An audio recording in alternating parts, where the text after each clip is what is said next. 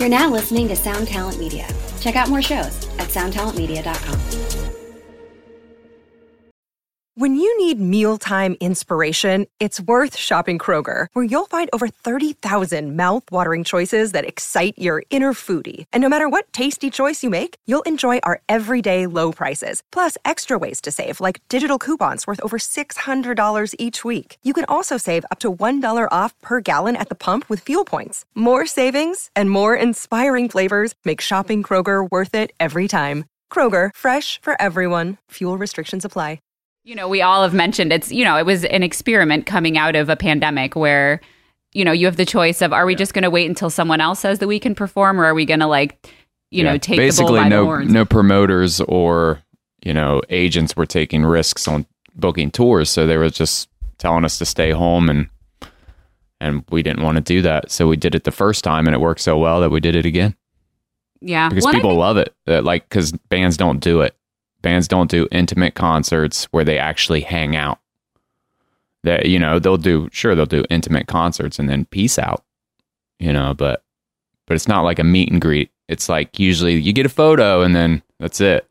But we actually hang out and it's a lot of fun. What's going on, ladies and gentlemen, and people out there in cyber world? My name's Benny Goodman. I'm here with Corey Peza and Siobhan Cronin, and we have a show called 2020. And this week, we're going to dive right back into the Matrix with our good friend, Brock Richards, who, as you'll find out very quickly, was a surprise guest for himself. Yeah, so we have Brock on, my husband, obviously, and guitarist in Starset. So for all the Starset fans out there, here's another episode. We're going to talk about coming back from tour and some of the stuff, mostly that Brock's been doing since we got back. So this is I don't know, episode probably number 20 of Starset fandom in the past couple months. So it might be the last one for a little while. I think we're gonna move away. Need some diversity. So soak it in and enjoy this chat with the one and only Brock Richards.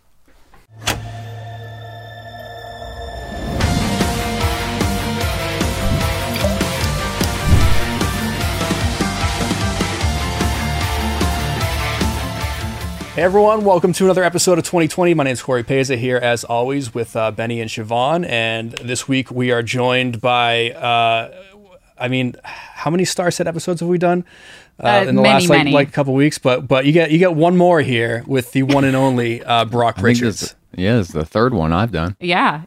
He's the great white buffalo, as we like to say. He makes Not a rare really. appearance. I've been on here 3 times. That's true. He's made it on more This is the unofficial Starset podcast at this point. So can we ride some more coattails from Dustin in that way? Can we just be honest though? Because we all have crazy stuff going on, and we don't want to not continue doing this show. So when in doubt, we're just get Brock. He's always fun to talk to because Brock is the rare one. If you were to collect Brock, if you're trying to get the Monopoly piece before the Mafia, fuck that shit up for McDonald's to win, Brock's the piece you need because he's the rare one in the Starset Voltron universe. But because Siobhan's married to him, she's like, Brock, I can't hear my audio. And he comes and fixes shit. We're like, you're the guest. And here we are. You're welcome, Starset fans. Yeah, I was told this morning. Yeah, he was woken up with a nice surprise of you're going to come on the podcast today. So that's where we're at. But no, I will say though, we just finished our acoustic tour, and after talking to all the people, so many people came up and were like, wow, I really enjoy your podcast. And a lot of people didn't realize they saw maybe just Ron's episodes or the more recent ones. And so I said, no, we've got the whole group there. So if you want to learn about us, because through the Starset media, we don't really, talk about ourselves or showcase our personalities in terms of social stuff. So I think it's really cool. I mean, I've learned stuff that I didn't know about all of my bandmates, and it's a great platform to talk about it. And it surely is. And all those Starset fans that are listening, make sure you like and subscribe to the podcast because we've got tons of awesome guests. That's right. We have the insider scoop on Starset. Don't think we won't pander to you. If you guys are the majority and you're like, Brock's so hot, we'll get Brock. Just ask. Comment below. We never even ask. Just comment or write to us or tell people at your local news station Brock Richards for 2020. Yeah, I think we should. Yes, anyone. I would say definitely send in your comments because that's I would like to get more feedback on the things that people like to hear about. So it's cool just having done the acoustic tour that people said some of the things they enjoyed, and it always informs what we can talk about. So. Yeah, I've been keeping up with some of the like YouTube comments when they do come in. It's fun because I used to just avoid it as much as possible because it was 90% people complaining about Ben. But surprisingly, I think over the past like year or so, I've only seen like one or two of those. So I don't know if that's I think the best part of that statement is that Ben did not even flinch when you said that. He was just like, okay. This sounds about right. Originally I was doing this for me when we first, because I was like, this is never going to be a thing. But now that like people seem to care, I'm like, all right, well, I guess if it's going to be the same people watching every week and they're just going to continue to eviscerate me, I might as well like curtail my neurosis. And let people talk. So Brock, why don't you talk? Because we've just talked for like 10 minutes and our guest has said nothing. Brock, what's going on with you? How are you feeling? Did the time stop for you on tour? Like, or was that every day you were engaged? No, I mean, I'm doing great. Let's see. Siobhan woke me up today and made me go to the gym and is now making me do this podcast. So basically I'm running Brock's life right now. But I was happy to do it. Yeah. But I'm exhausted from the gym. I'm not super athletic. That it would be hard to tell though, because I mean, when you're on stage, especially in the live show, I would say you are probably the most athletic looking one in terms of movements. Okay, and so stage I would just presence. say I'm physically lazy. I like Well, you using could my have the rock brain, and not roll- so much my body. You have the rock and roll muscles, which is cool, man, because listen, if you play in a band and you thrash your head every single night and you're holding a 277 from PRS baritone scale, like you're going to get in better shape. I mean, not necessarily the same way if you go to the gym and like work out each of those beach muscles, but you'll get like the on stage, I could be on heroin or maybe I play guitar in a band look. And Brock has that anyway, since he's an ectomorph. But Endomorph, ectomorph. moving on, why don't we touch base real quick? 'Cause this is the first time we've had to talk since you guys wrapped up the acoustic tour. So why don't we just kind of do a little summary of how that all went? Yeah, Brock, why don't you go? What was your experience? I mean, I had a blast. I love the acoustic tour so much because it's obviously different than what we normally do. And we actually get to interact with our fan base and more or less like our core fan base. So like the super fans and the people that come to multiple shows, they come to like every tour. And that's really how a band really latches on for the long haul. It's just if you have fans that are consistently coming to everything. So getting to sit and talk to most of those people, it was an awesome experience. Yeah. And I will say, I'll jump in and say, I mean, Brock, who is like the soft-spoken, doesn't like to elaborate on stuff, was the last man standing, talking to everybody every night. And I think that's one thing that's great about you is like, you invested so much time in talking to people. And I like looked on Instagram and, followed different comments that people would post pictures and be like, oh, this was so great. I had such a great time. And so many people like called Brock out and was in like a positive way saying, wow, Brock spent so much time with me. I felt so special. This is awesome. And yeah, it was cool. I think you inspired me. I would usually turn around and like the bar is empty from like all the band members. And I'm like standing there talking to a group of people. And I'm like, where'd everybody go? Is this like the concept that like Ludacris has with that song "Hoes" in different area codes? You kind of got to put down your funk everywhere. Like you comment on things, you spend time with them, and then when you go back, bro, you get your hoes in different area codes. Except in this case, let's take out hoe, same concept, and just put like devoted fan. Yeah, kind of, I guess. Yeah, that's right. No, but it is cool because I mean, you're right. That was a good thing that you said. Is like. Part of the longevity of a band is how engaged you are with different people in your fan base and the people that have been there since the beginning and like supported since early on. And a lot of people, when we were talking to them, commented on, oh yeah, we go to other VIPs or meet and greets and feels kind of like a conveyor belt. You go through and they like shove you along a photo line and there's like very minimal interaction. So it felt really cool to hear that people actually found a lot of value in it and appreciated it, and they felt more connected to the band and more likely to continue to show up. And just like in any industry, if you make personal connections with people, they stick with you, and vice versa. There's just an appreciation there, and it changes your experience as a performer too, just knowing who's out there, getting familiar with the people in different cities and stuff. So that's great. Isn't it great branding though? Because like you guys, like you're like cartoon characters. You know, it's like, oh man, he's the one with that helmet, and she's the one that's wearing that cool suit on the Dune planet. And it's like you get to meet you in real life, and you guys really, first off, are amazingly talented, and you're all very different. It's kind of like the X-Men, but you're all in Starset. So like, I think it's amazing branding for, you know, I know, let me guess, like Dustin and Ron sat and they're like, this is a great team building exercise, first off, for us as fans. But also, if we can interact directly with our populace and our main high echelon fans, it's going to help build that experience with the end user. So it's crazy because like those guys are kind of like my Facebook feed anticipating what I'm going to say. And it's like, how did they know I wanted the George Foreman grill? You guys are like that. And I think it's by walking around talking to your guests, you're like VIP, you're like, no, this is going to be data collection. Well, yeah, it's for anyone that listened to Ron's recent episodes. That was basically the theme of it, is like, you know, he is very much a data guy. But yeah, you know, beyond that, like he mentioned, and we all have mentioned, it's, you know, it was an experiment coming out of a pandemic where, you know, you have the choice of, are we just going to wait until someone else says that we can perform, or are we going to like, you know, take the bull by the horns? No promoters or, you know, agents were taking risks on booking tours, so they were just telling us to stay home, and we didn't want to do that. So we did it the first time, and it worked so well that we did it again.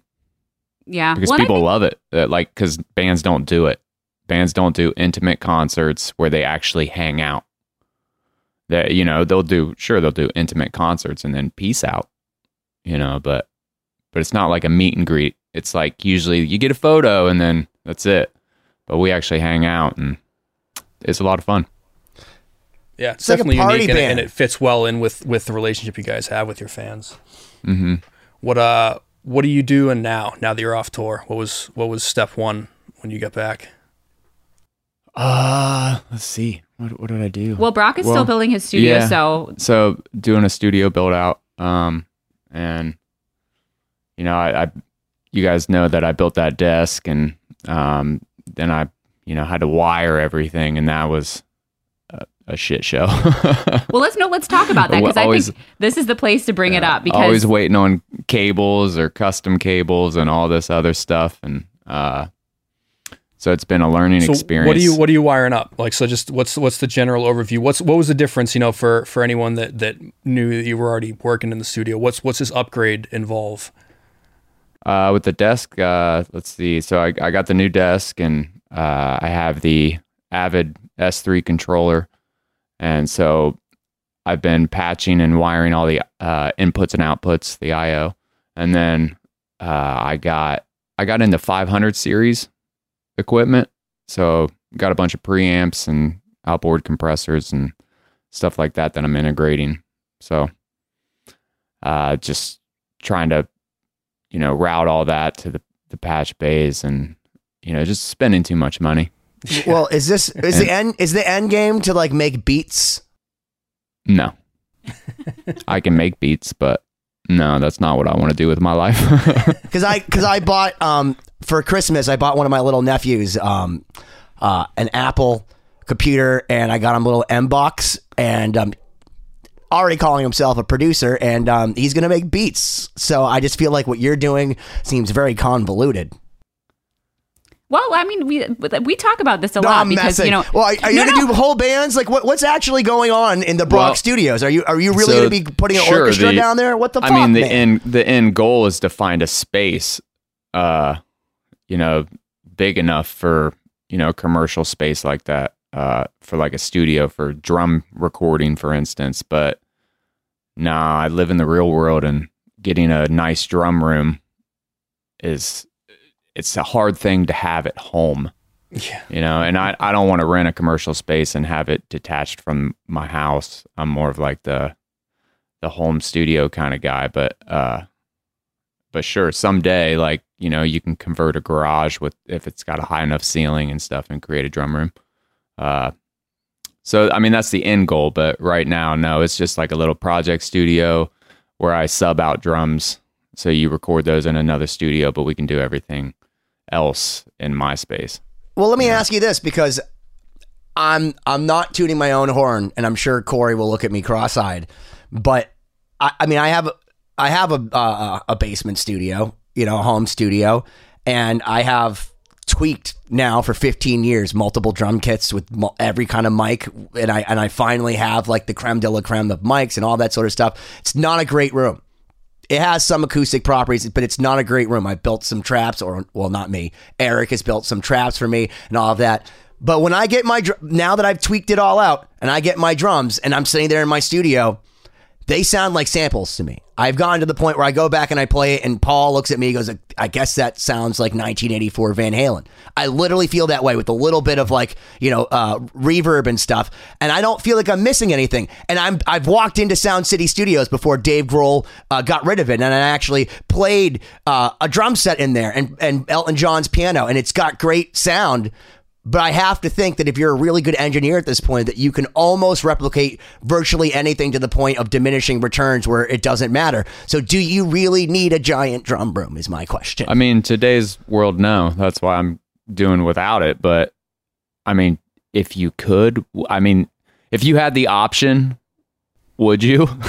Yeah. Well, I mean, if I could make my dick 9 inches, I absolutely would. I think it's a thing of flexibility too.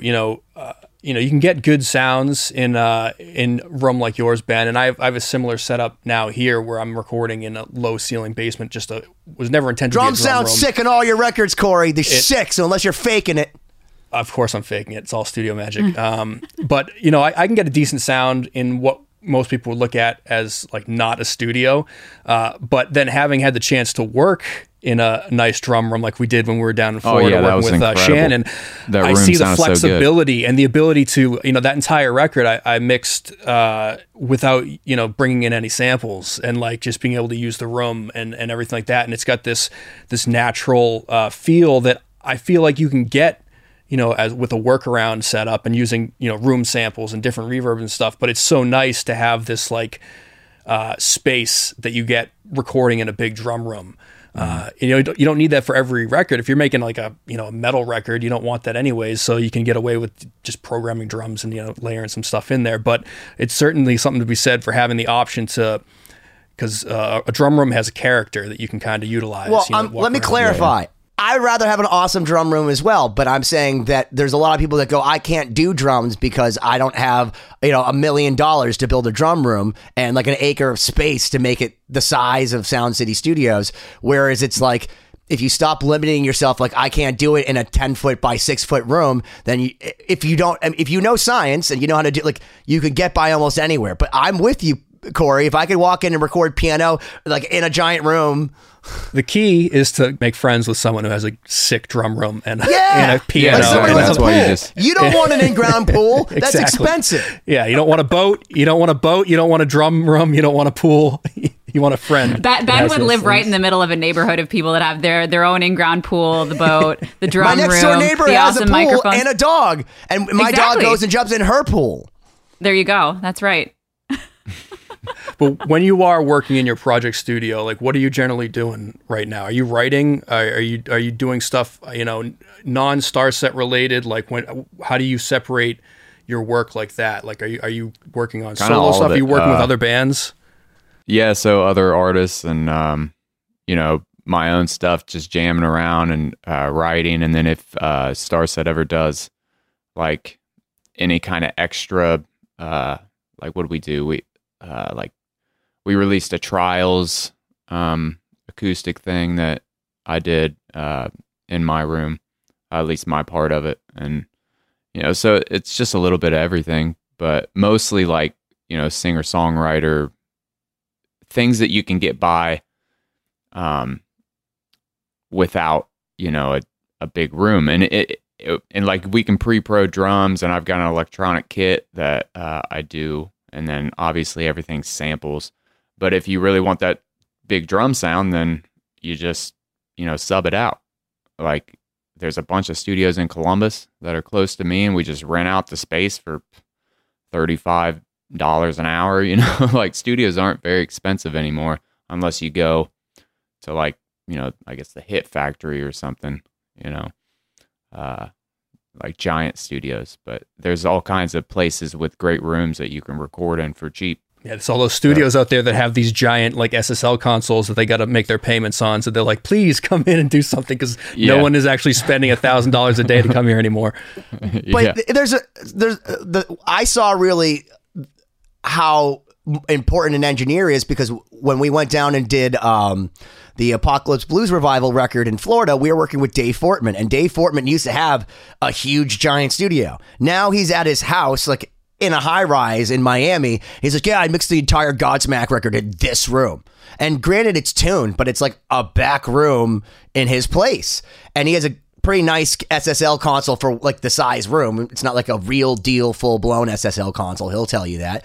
But like, it's amazing what you can do in a home studio now. And it's one of those things where you're really, there's always workarounds, but you're truly at this point, because of technology, only limited by how good you are. That's true. I think, and one thing I've noticed just watching you is just like it's mostly about your ear, I suppose, and knowing what you want and what sounds you're looking for and what pieces of equipment and variety of things you can assemble to get that sound that you want. And yeah, so much of it comes down to just having that ability to hear it and envision it. That's not my talent at all. You know, I know when I don't like something or when I do like something, but knowing which pieces to put together like a puzzle to get that final result is my weakness, and that's what you're great at. One of the coolest things I've seen recently, you know, like as recently as just a few years ago, people would say, you know, you can't mix in headphones. Like it was like, you need your $8,000, you know, a pair monitor, and it doesn't, you know, if you're not doing that, you're not at a high level. I recently heard an interview with was it Zach Cervini, who's done like every sick like modern like record that's been out with like that heavy, huge, awesome sound. He did the latest Billy Idol EP. It's got this ridiculous like trajectory and momentum going. And he was talking about how, you know, when the pandemic hit, all the studios were closed. So he bought like a Mac laptop, a little like interface, and a pair of I think it might have been Sennheiser like HD600 or something.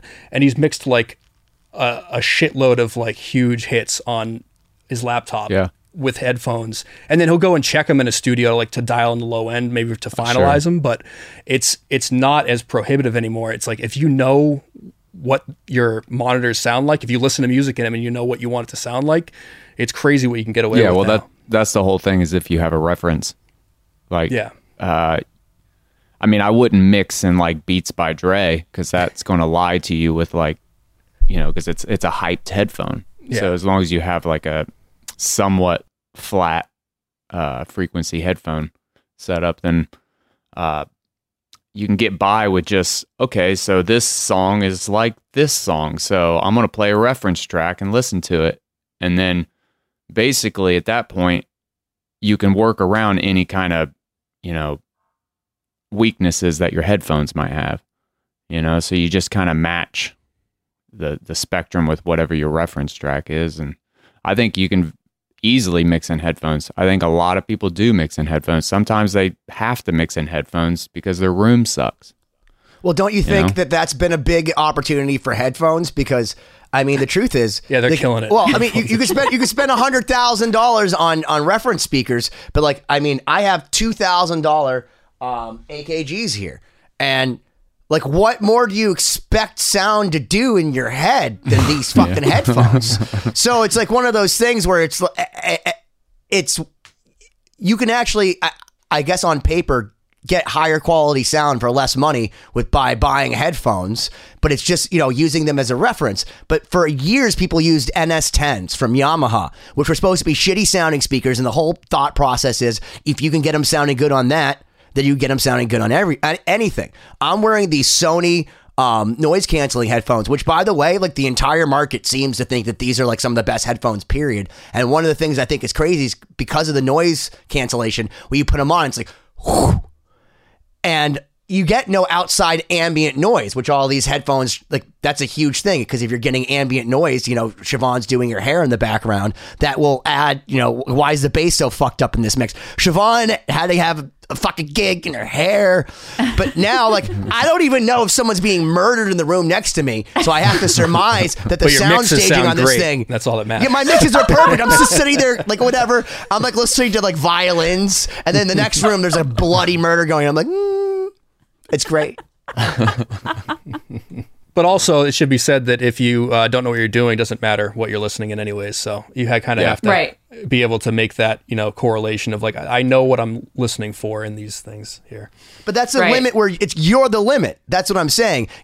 Absolutely. You're the first line of defense. But now you can't blame technology. Like a painter can't blame his paints. You can't be like, well, of course I don't have an SSL fucking board in a room at Sound City Studios, because there's that dude that was in his bedroom, like Tom Schultz from fucking Boston, that's like, here's my record. And you're like, this sounds better than anything I've ever heard. I made it in my closet.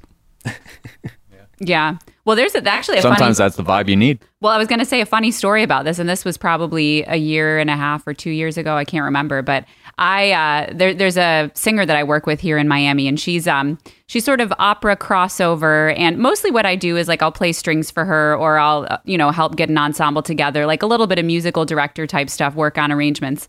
And one day she's like, oh, I'm going to record this song, but I'm probably going to send it to some DJs and like have them remix it. So it's just kind of like a demo. And she's like, well, let me come to your studio and like, we'll just record it. And I'm thinking, okay, well, like, I'm not really an engineer, but I've got like a U87 and like some nice microphones. And I had this little Apogee, like travel Apogee Duet. That was my interface. I had HS5 monitors, like no studio, basically, right? Just like a little home project studio. That's all you need. No, that's actually a studio. Like, I think that's great. That's all true, you fucking need. But coming back to having the talent to do it, which I do not, I ended up recording her vocals, and I'm thinking, this is just going to be some sort of demo. And I did the best I could with like what I knew about engineering. And then she's like, Brock is a mix engineer, right? Like he can mix this. And when I gave him the stuff that I recorded, I think he was about to lose his mind, because he's like, what am I going to do with this? How am I going to make this work? I'm sure there were tons of mistakes that I made. There was times when she was like peaking the preamp, and like it's just like clipping out, because it's a digital preamp, and it's just like it's just all the way, just cutting off the top of the transient, and like, so obviously those takes you can't use, but I mean it worked. She ended up using them, but I Isotope RX the shit. I was just gonna say, shout out to Isotope. I cleaned up everything. I mean, first of all, those programs, the RX programs, are amazing. They're magic. Like, that's literally the reason you can do anything at home now. You don't need all this big fancy studio stuff. But let's be real. If Siobhan knew what she was doing, let's say your brain was inside Siobhan's brain or in her body at that moment in time, you could make those vocals sound fucking amazing. Because like there's guys like Rihanna's going on tour, Chris Brown goes on tour, and they take like a fucking awesome preamp and whatever, and they're on their fucking bus recording vocals, and it's a #1 single like 2 weeks later, because things are real fast. So there's no reason why you can't use those. The equipment was not a limiting factor, and that's not what I was saying. It's entirely to say that with the right knowledge and the right ear, just to set up how somebody records. And, I can do stuff without messing it up, but is it the ideal situation? Do I know whether to add compression to this or EQ? Like, no, that's definitely his forte. But he took what I did and then managed to mix it mostly on headphones, sitting in this same apartment because I didn't have suitable monitors or a suitable room, and did like a killer mix. And it actually made it to Billboard for a week. Wow. Like the song. Yeah, like Billboard top. I'll find the exact chart. But I was like shocked, because like it started as this tiny thing that it's like I thought it was just going to be a like demo. pre-pro demo stuff. Yeah, and me already being a bit insecure of recording other people. I've gotten pretty good at recording myself, but so starting Brock's with like that. Your engineering training wheels? Oh, yeah, absolutely. And I've gotten way better. I try to teach her stuff all the time. Yeah, I've gotten way better, and especially with my own instrument. It's one thing, but I'm not a vocalist. I've never been a vocalist. I've never recorded vocalists, Can I tell you two things? One, don't ever record the compression if you don't know what you're doing in the first place, straight to, like, you can always add a compressor afterwards, and that's fine. Right, and I didn't, yeah. And then two, it doesn't need to come even close to peaking as long as you're not getting tons of noise. Like, have them yell. And make sure it doesn't peak. Yeah, well, that's it. And then you're good. And then Brock can do whatever he wants. Right. No, absolutely. And I did know those things going into it. But the funny thing, and I had, very minimal experience ever recording anything. But the one thing I did notice that I assume everybody here encounters is you tell someone to test their mic, and it's okay, do it really loud. And then the second And then it comes to performance and then time. they sing and they're like, But then on top of that, when you're in a little project studio and someone's listening through their takes, and if you've set it so that you're not even close to peaking, they're like, oh, why is it so quiet? Why does that wave look so small? And it's a little bit hard sometimes. What the fuck do you know? Well, if you're an engineer, you'd be doing this your fucking self. Stop staring at my computer. It's none of your fucking business. But I have been subjected to some pressure of like turning up the preamp by people that I've worked with. It's like, oh, well, I want this to like seem like it's louder or something. And that's where the skill comes in. There's a button on. What you need to learn is there's a button that can actually make your transients look bigger to people. You just go, right. Like, oh. Well, I know that now. Yeah. But anyway, from start to finish, not the most ideal situation. Recording in a pretty terrible room with minimal equipment and then somehow turning it into something that's now on Spotify and sounds great on like all different systems. Yeah, and that experience is better than 4 years of audio school. I promise you. You probably learn more lessons that you'll never make those mistakes again. You'll always consider that in the back of your mind, and that's you can read 100 books, but that's the best way to learn it. Well, and on top of that too, just like not that I necessarily should have said yes, knowing where it was going, but if I hadn't, none of that would have happened. So I think there was a lesson to be learned there of just like. Sometimes the situation won't be ideal and you won't have what you need, but you do it and you find a way to make it work, Yeah, I would just say like once the audio's in the computer, there's nothing you can't do in the computer. But on the way into the computer, I think is where the money needs to be spent. So like, if you want outboard gear or like fancy preamps and microphones, that's where you spend the money. Once it's in the computer, I mean, you can do anything you want in today's world, in my opinion. Well, that's the thing. I mean, that's why I always say Kemper and Fractals are so fucking awesome is because, hearing an awesome amp, like in your house and getting that to sound like how you're hearing it in your house is a work of, it requires artistry and understanding science. Whereas like you plug into a Kemper or a Fractal, it's like plugging into a keyboard where basically all you need to do is make sure the volume isn't peaking, Siobhan.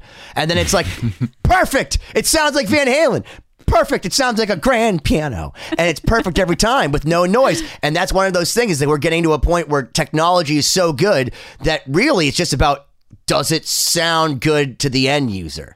Because there's no reason why you can't get good sounds now. They're really, and there's diminishing returns. Like, of course, if I use a Dumble amp with, a U87 with a bunch of cabs, and then there's a SM57s, and they're all in phase, and like, I can make it sound better than my Michael Britt, amp simulator inside of my Kemper.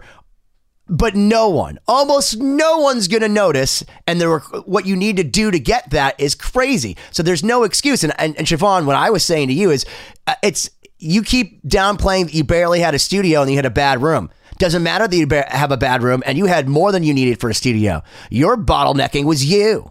Because you have this great guy right here who fixed it all, which also shows that Isotope, even if you don't know what you're doing, you kind of still can make a Billboard hit. Like, so it's really limited again by you. It's not the shitty room. It's the person who doesn't know what they're doing. I'm 100% on board with you. And I really try to be as interested as I can in getting better. And I am way better than I used to be, but it's pretty amazing how bad you can be with all Do you ever think that Corey would go to Shannon Larkin and say, it's because we have a shitty room? No, of course. I mean, no. Would he ever use that as an excuse? Talent, you can make, of course He'd figure it out. He'd never tell him that. No, but if you have the skill and you have the knowledge of how to work around that, that's different. But if you know that you have a bad room and you also have no knowledge of how to fix that problem, then you're really screwed. Yeah. But I will just working in bad rooms, most of my life, I will say that it's great now that sometimes I get to work in nice rooms because the things you learn from having to fix mistakes or like salvage things are like some of the best lessons, so that when you get good tracks, you get good source material and you just go like, holy shit, this is like, I'm just going to add a little bit of EQ here and it's like perfect. It's like, instead of like, a million little notches. I remember, I think it was like one of the Justin Bieber tracks, the guitar part, the main lick or something was recorded by like Ed Sheeran on a tour bus. And I read an article with the mix engineer, and I don't remember who it was exactly, but it talked about how like his EQ, he had like 4 or 5 like notches that were like, you know, minus 30 dB to get rid of like these weird ringing frequencies. But then you have like, you know, this multi-platinum record that no one would ever know was recorded, you know, probably like with a couple beers in the back of a tour bus. And it's just knowing all those little lessons how to fix things is super important, and it gets you the higher quality stuff, makes it that much better. You got to turn the engine off on a tour bus though, because it's just like you just high pass it. That's what I do to Siobhan's audio when we're recording, when you guys do the bus podcast. Oh, I'm sure. Yeah. I have my sub on. I'm like editing the podcast with my sub on, and it's just like it's like a movie trailer in my studio. But yeah, so I mean, you know, going back to the original question of what are we doing? So all of these experiences have informed the new build out of this studio. And it's like, as an outsider, it's pretty amazing to watch the difference between kind of a sort of project studio and one that you actually intend to record other people, and incorporating patch bays and stuff that I didn't even know about, and patch cables and DB25 cables, and building a desk that doesn't have any reflection or whatever, you know? So it's a pretty massive overhaul. He's making a joke about another thing I don't know about. Okay. Frequency cancellation off the desk. So talking about right. Yeah. No, I think I try to minimize it. I didn't get rid of it. Yeah, it's a black hole of you know, things to consider when you're building a studio, when you're doing things, when you're buying gear. You know, gear acquisition syndrome is a very very dangerous thing, and it sounds like you're getting into it with like the 500 series stuff. I'm hesitant to get too deep into that, because I'm kind of going through the same thing myself, except I'm not using 500 series things, because I figure that limits me to only the rack space I have available. And if I get a 500 series, I'll get 20 more pieces of gear, and it'll be, you know, by 500 series for our listeners and viewers. Thing. That just if anyone's ever seen like a rack, you know, it's these long pieces of gear like this that go, and you see them stacked in a studio. 500 series are like basically like miniature versions of those pieces of gear, so you can fit more into a smaller space. Therefore, you can spend a lot more money and fill your studio with more things. It's also kind of like you can travel with it. Yeah, you know, like you can bring your entire input rig anywhere you go. That's why I went 500 series. All right, now you've made me justify it. I'm going to buy some 500. Yeah. So with that, you know, you got the studio that you're building, and you know, that's probably going to be an ongoing process, I imagine, you know, for the foreseeable future. Sure. Aside from that, you know, when you get back from tour, like, how are you spending your days? Yeah, just like different, like little. I'm a hobbyist, so I do a little bit of everything, man. Like, and it changes all the time. So it's usually in between, mostly audio stuff.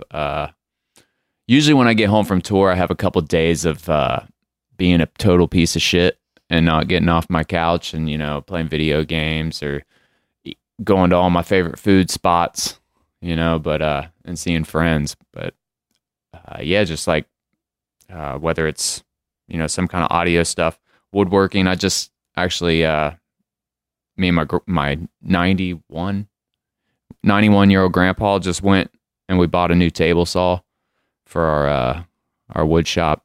I'm pretty excited about it because it's like a real big boy table saw.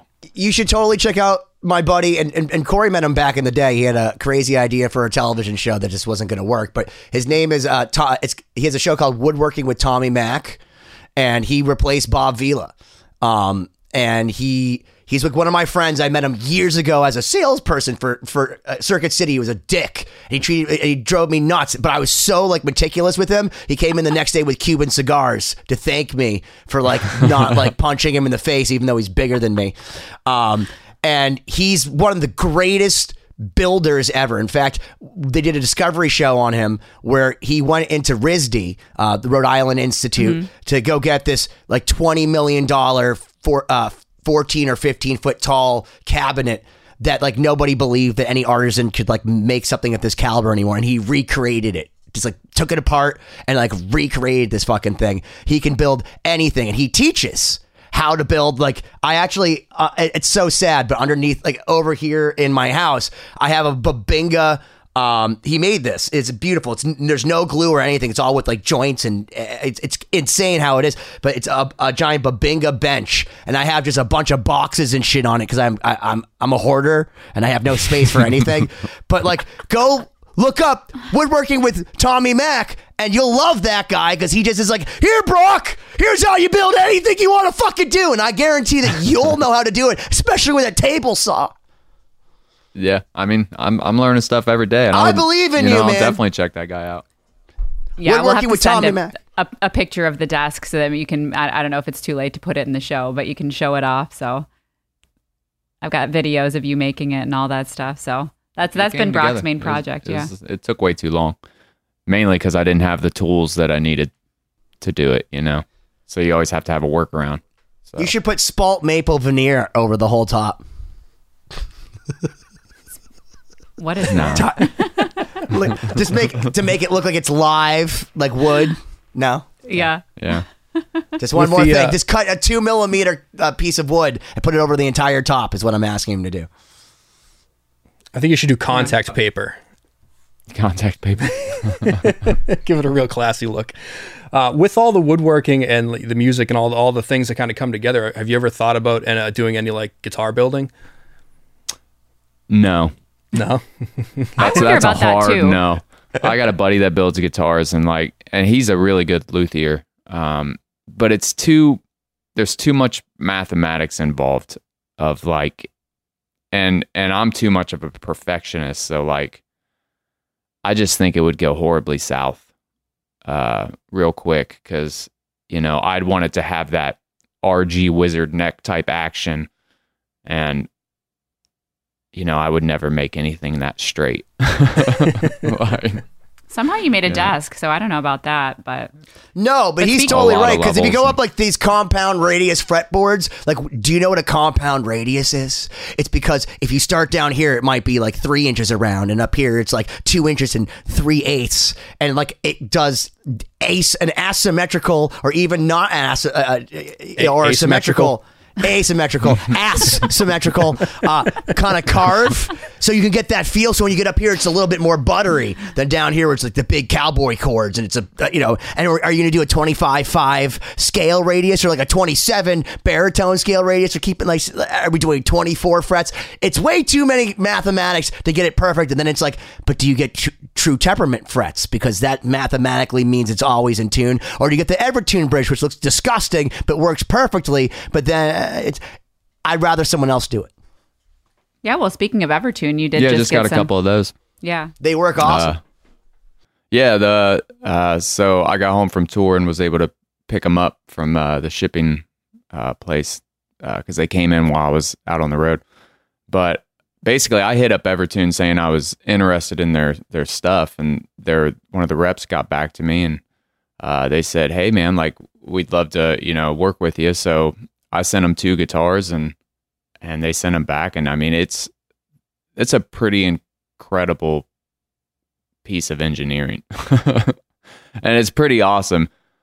And everybody's like, "Yeah, but you can't bend." I'm like, bending's so easy. You just you pop your tuner peg up to the right below the threshold. So then when you bend, you can get your bends in and then pop it back down, and you're perfectly in tune. For our listeners and viewers, can you just give a quick summary of what an Evertune system is?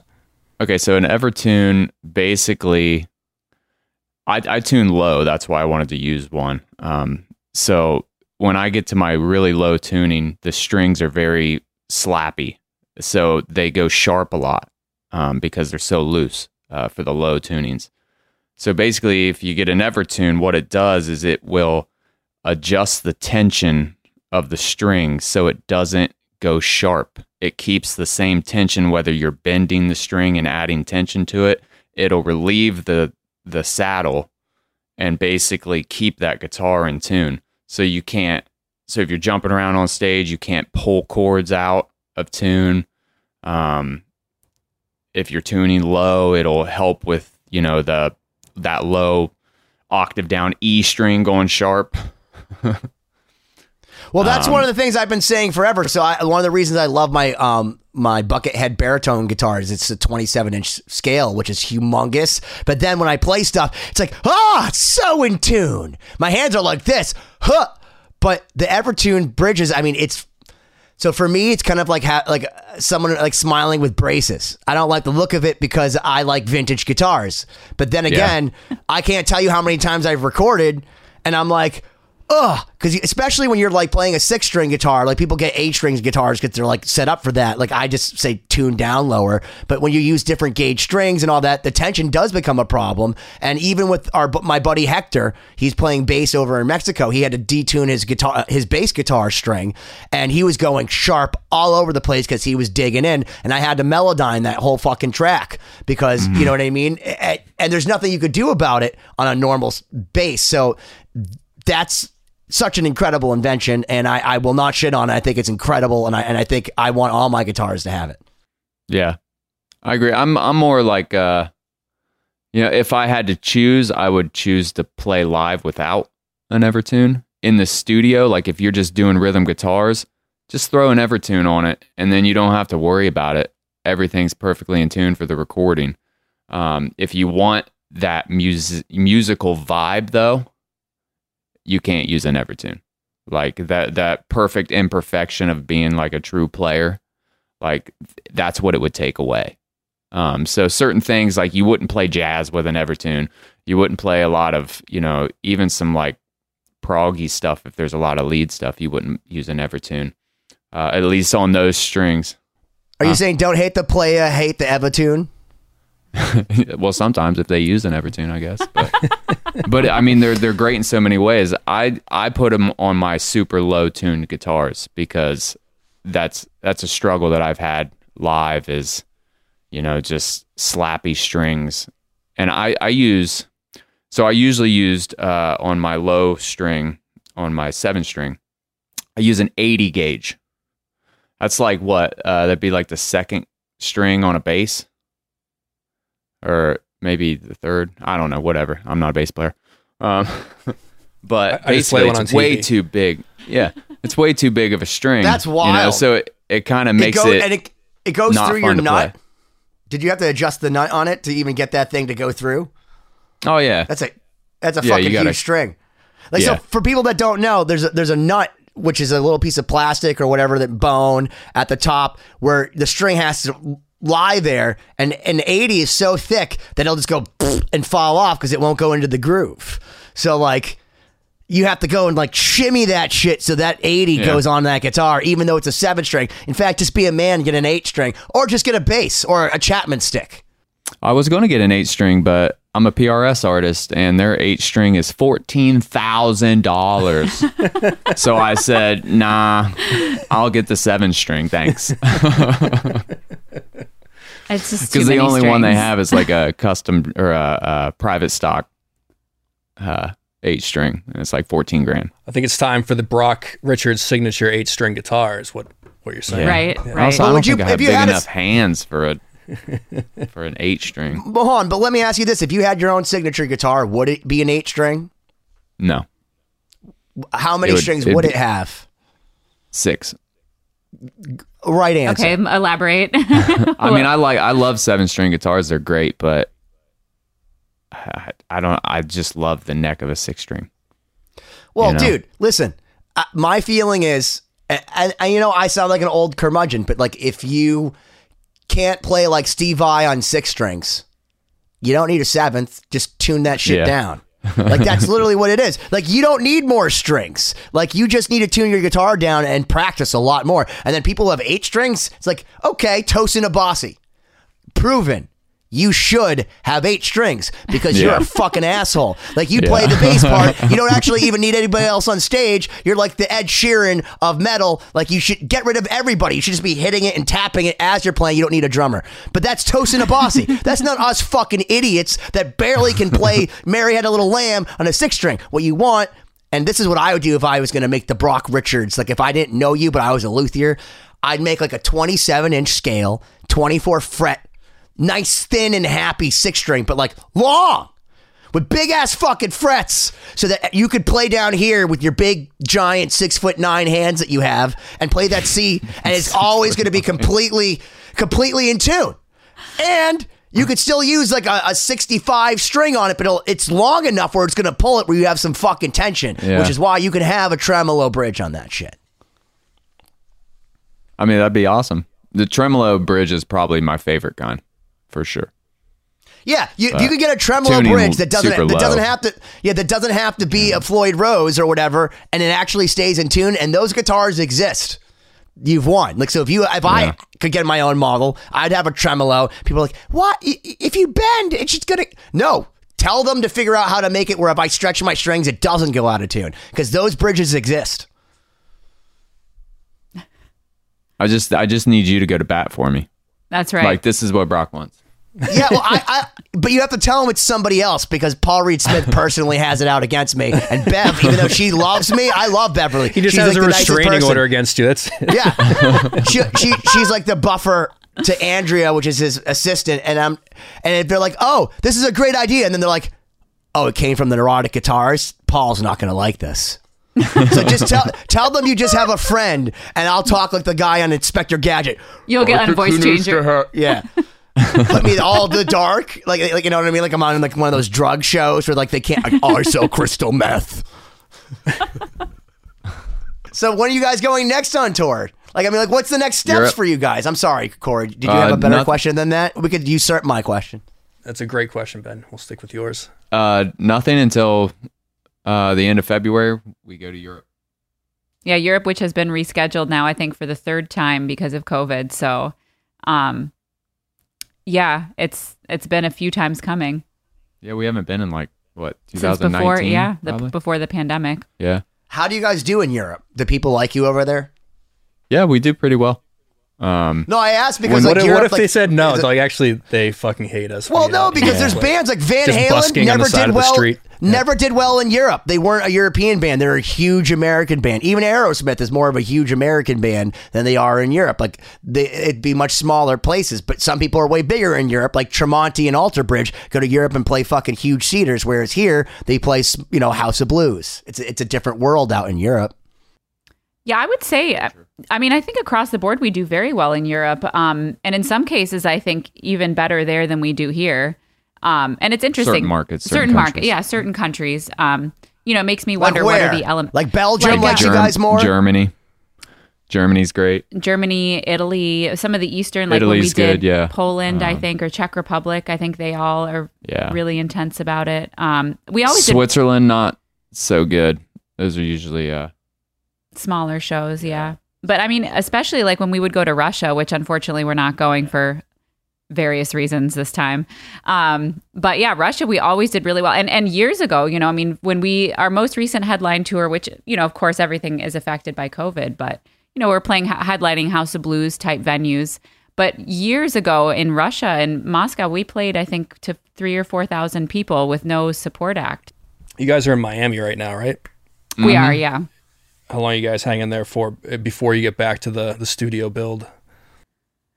Basically like about a week and a half. Yeah. So not too long. It's, it's a lot of back and forth. I mean, sort of switching over to my experience after tour. It's like I generally come straight back here, spend a few days, but then it's kind of back to, my other life of various orchestra concerts and private events and working with other artists and stuff. So yeah, I mean, Brock was getting his studio built out and kind of got everything set up, and then he came down. Got a lot of work to do. Yeah, and I'm putting him to work even as my with sound guy. The company of it. I'm not really a business kind of person, if that makes sense. I'm a hands-on. Like I use, business is. That's what I got Siobhan for. She's gonna handle that for me. I'm the talker. He's the one that does the technical stuff. Nice. I like to nerd out, Yeah. Anything that I can nerd out into. Well, I mean, fortunately, you may say that you're inept at business, but like, I mean, Corey and I are staving off destitution, usually month by month. I mean, Facebook Marketplace has been a really, really good recourse of me selling some of my hoarding stuff so that I can pay my mortgage and not have to work at Dunkin' Donuts. So, sorry, guys. I know you may not be a business dude, but like, it seems like with those focals that are worth more than my car, you're doing all right. That's called business savvy. Or acumen. Maybe I just don't like it. How about that? I don't like valid. Business. First of all, I'm too nice for business, and I know that. So I usually just it's hard. Yeah, get stepped on. Music. I mean, we all know here music is a hard industry, and it's like you're always having to make choices of like, you know, how to conduct your business, how to deal with people, who you want to deal with, how to build something, what to invest in. And, I'm more like, do I pay my electric bill or my gas bill? Well, anything with music and you know, audio and all those things, there's no like general price chart for how you know, get compensated or what you charge, and that can be a scary thing, especially, you know, once you get a little bit of you know, reputation and experience and like a portfolio, it's a little easier. But like to go to someone and say, give me money to do something that I like to do, please. It's really tricky. I mainly mean like, you know, like filing, you know, for your tax ID number and your website and web design and logos and, you know, whatever else. Promoting yourself. Promoting it and getting, that's not me. Look at my Instagram. Like, I live my life. I don't get on my phone, and I don't, you know, so that's always hard for me. Mainly because I don't enjoy doing it. I would rather do. You need to get an intern is what you need. Yeah. Siobhan, what are you doing? That's right. I'm the intern. Be my intern. We're each other's interns. Yeah, here's the sad part is I work on my social media every day, and I feel vapid. I feel self-centered. It makes me feel sad inside because I feel like Britney Spears a little bit, where I'm just dancing for nobody in the same room every day, wearing yellow, which supposedly means help. But I know exactly what you're talking about. There's like chanting music on in the background, but it says original audio, but it's like Anya. Like, that's how I feel every single day, man. So like when I sign on for like go live on Instagram or Facebook, I'll be sitting there for 3 minutes and there'll be like 2 people watching me and they just sign off. You could not have signed on to your connection for 3 years. And if you go to live, I guarantee you right now, like Brock Richards goes live on Instagram, you'll have like 300 people watching you. So that's the important part, is that people give a fuck. Doesn't matter how bad you are. They care about you. Try having no one care about you, Brock. No one cares about me. But it's an interesting discussion because like I think about when I don't really do TikTok at all. I don't even know how to make a TikTok. I've tried. I can't figure it out. But, you know, a lot of the kids, you know, like in their 20s or whatever, it's like I see it's like they're doing these videos every day, and I'm sort of looking at this and thinking, okay, here I am. I'm a musician and I'm building a product of some sort. And, you know, I sometimes feel the pressure that I should be doing stuff like that too. But sometimes I look at it and I'm like, but now you're sort of chained into this life of having to constantly crank out videos and crank out short form stuff that people are just maybe watching 5 seconds, 10 seconds. And at what point do you turn into an online entertainer forever? Yeah, it's a separate gig to be a content creator. Right. You know, that's right. something that's that why I've I don't always understand I used to like take time to like make, you know, just content for even Instagram things, make some video. I had a blast doing it, but it took a lot of fucking time, and it would be like, you know, you get that little like dopamine hit, like, oh my God, like, oh, everyone likes it, it's great. And it's like, well, all right, well, now I need to make another one if I want, and that's another like, you know, week's worth of work. Or I could have clients come in, I could work with people, or I could play gigs, or I could do the things that I like to do anyways. And it's like not that internet broadcasting yourself clout, but you know, that's what I want to do.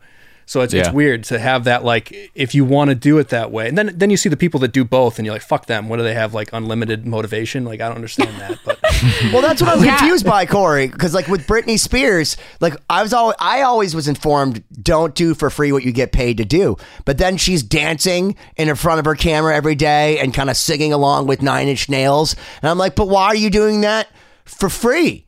And she just does it every day and does the same thing. I don't know if she should be a role model for you, Ben, but I think well, here's the crazy thing, dude. She's a different study, though, but go ahead. Well, so have you guys seen the Netflix documentary, like, about Britney Spears, like with her conservatorship and all of that? I watched part of it. I didn't finish it, but it's amazing because like she was literally a slave. Like she wasn't allowed to do anything, and it's all because they said that she was that she was crazy. I'm talking about she couldn't make phone calls. Her dad would have to legally mandate her to be home by 9 o'clock, and the police would go collect her during her height of her fame. She made no decisions for herself, and everyone was like, "Free Britney." And I watched this documentary, and I'm like, "Holy shit! This is the most scary, crazy science fiction movie that's actually happening to somebody."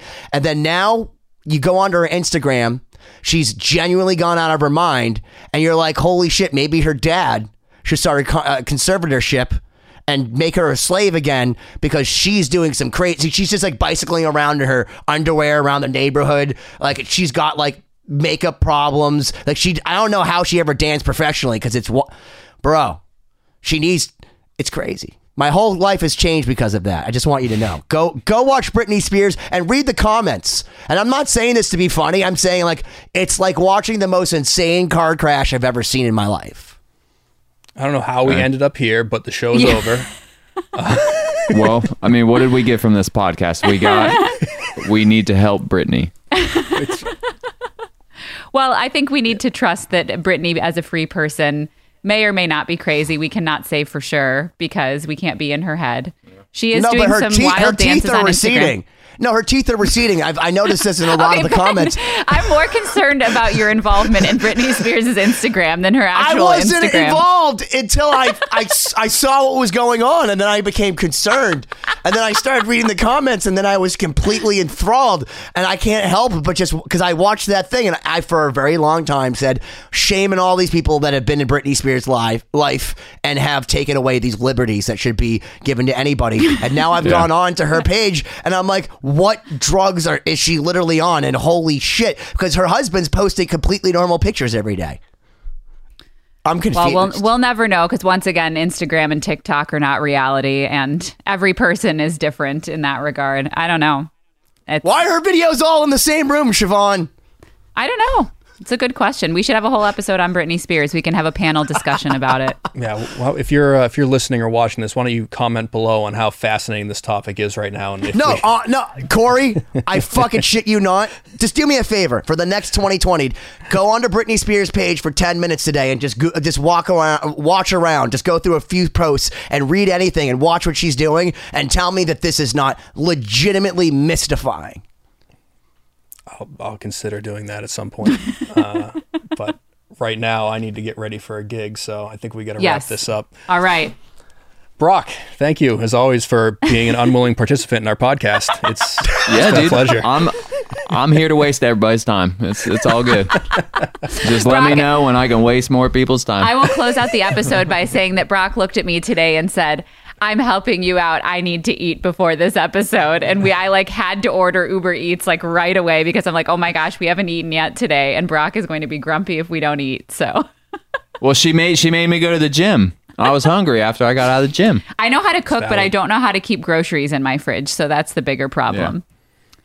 Sort of like my audio problems, except I was just trying to feed us. Okay? Go with HelloFresh. HelloFresh. As my plug, or any of those other things. I like those because they just send you the exact ingredients you need, and you don't have to buy all these things you throw away at some point. Dude, three burritos for 99 cents in the freezer, and one of those burritos is enough. All right. That too. Guys, check out starsetonline.com for the upcoming tour dates in Europe. And Brock, anything else you want to let people know about? No. But stay tuned for his studio build out. We're going to hopefully get the business to get something going. Up and going. Any thoughts on the Ukraine conflict you want to pump in before? No, I'm just kidding. We appreciate your time, man, and we'll talk to you guys soon. Thank you as always for checking out this episode of 2020. Please visit 2020-d.com. Like and subscribe to the podcast so you don't miss out on future episodes. This week's throwback clip is from episode number 66, featuring John Dene of Anthrax and Shadows Fall. Check it out. These legends, like the first few days of Ozzfest, I was having amp problems. And I just kept fucking blowing my amps for some reason. I don't know why. Nobody could figure it out. And even all the techs, like Iron Maiden's like, I don't even want to plug in my shit after watching you. Like, they're afraid to use the power. Yeah. And so I was having problems. And Zach Weil was just like, hey, man, you can use my stuff if you need to. Whoa. So I did a couple of gigs on Zach Wild's rig. Just, insane. I mean, if you told me that when I was 12, there's no way I would believe that I would ever even, never mind play or meet him, but then be on the same stage and be able to have that chance.